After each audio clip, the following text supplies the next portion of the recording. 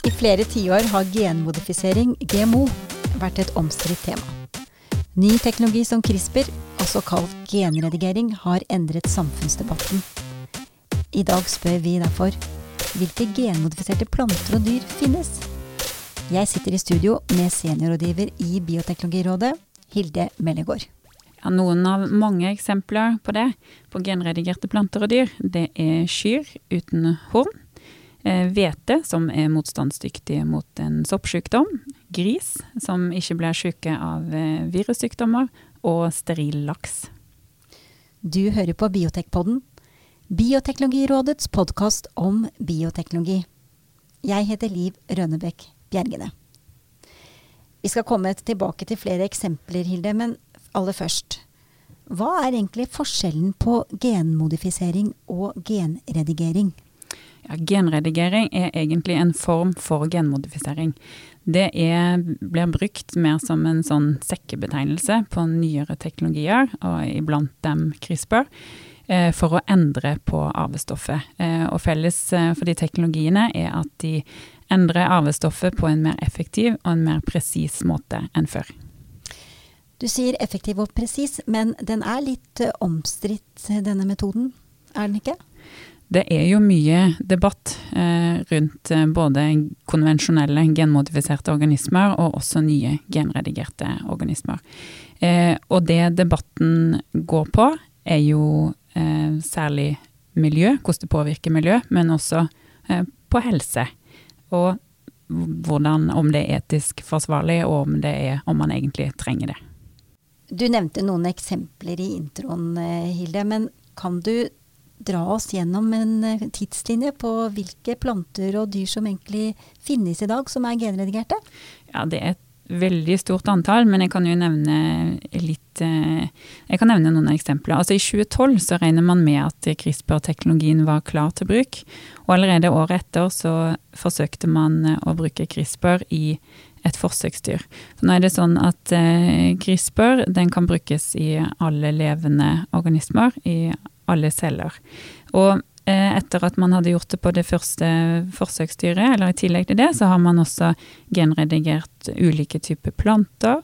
Man har endret gener i menneskeembryoer. Man har gjort det i husdyr. Den første CRISPR-maten er godkjent i USA.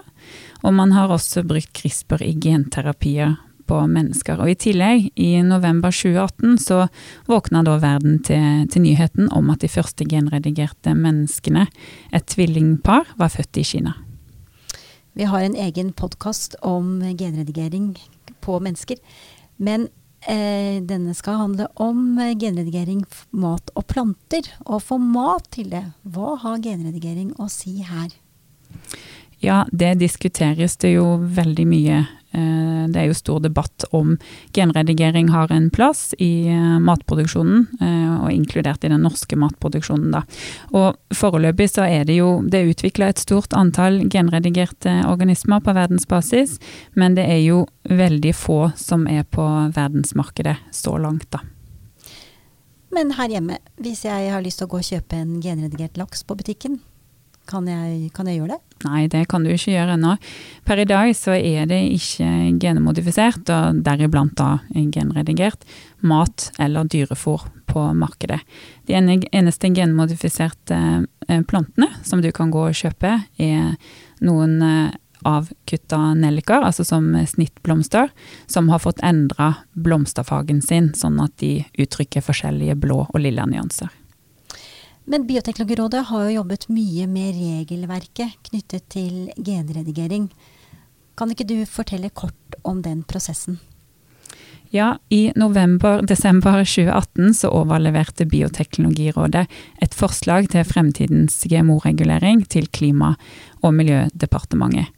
Og da hadde Bioteknologirådet kjørt en bred prosess. De hadde først offentliggjort et foreløpig utkast og bedt om tilbakemelding på det.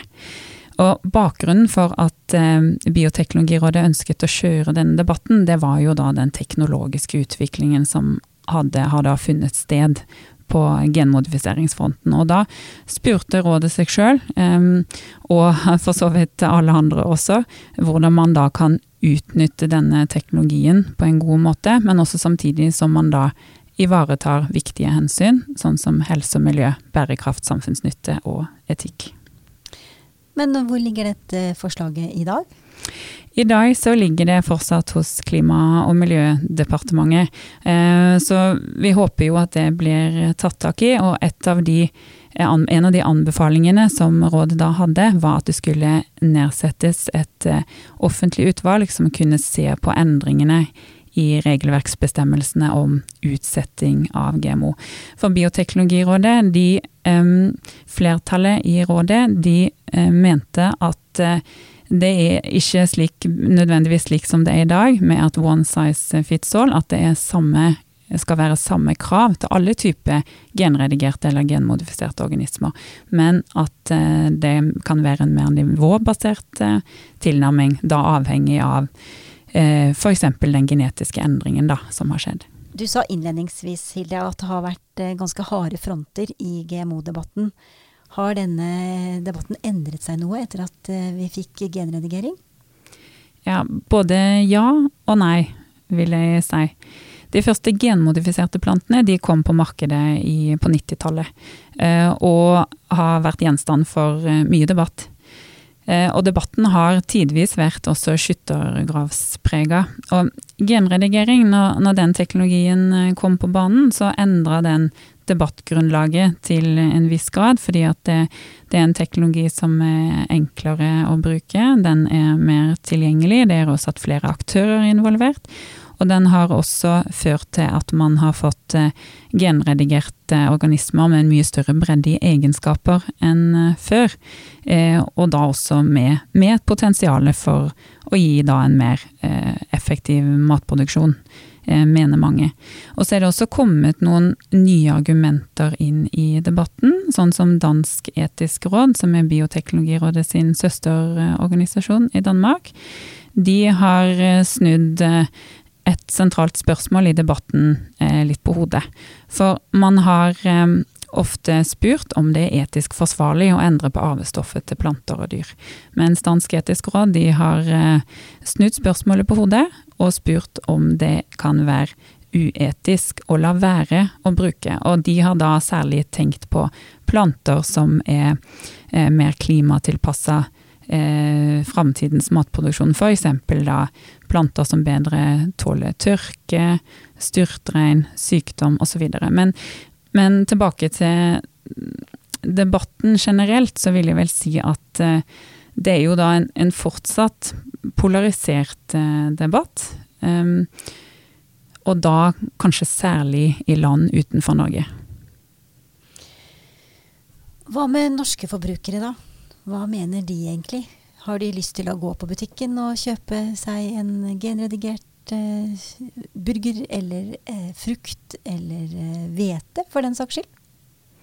Ja, nå har vi ikke så veldig mye informasjon om hva norske forbrukere mener om genredigert mat, eller genmodifisert mat, men noe informasjon har vi.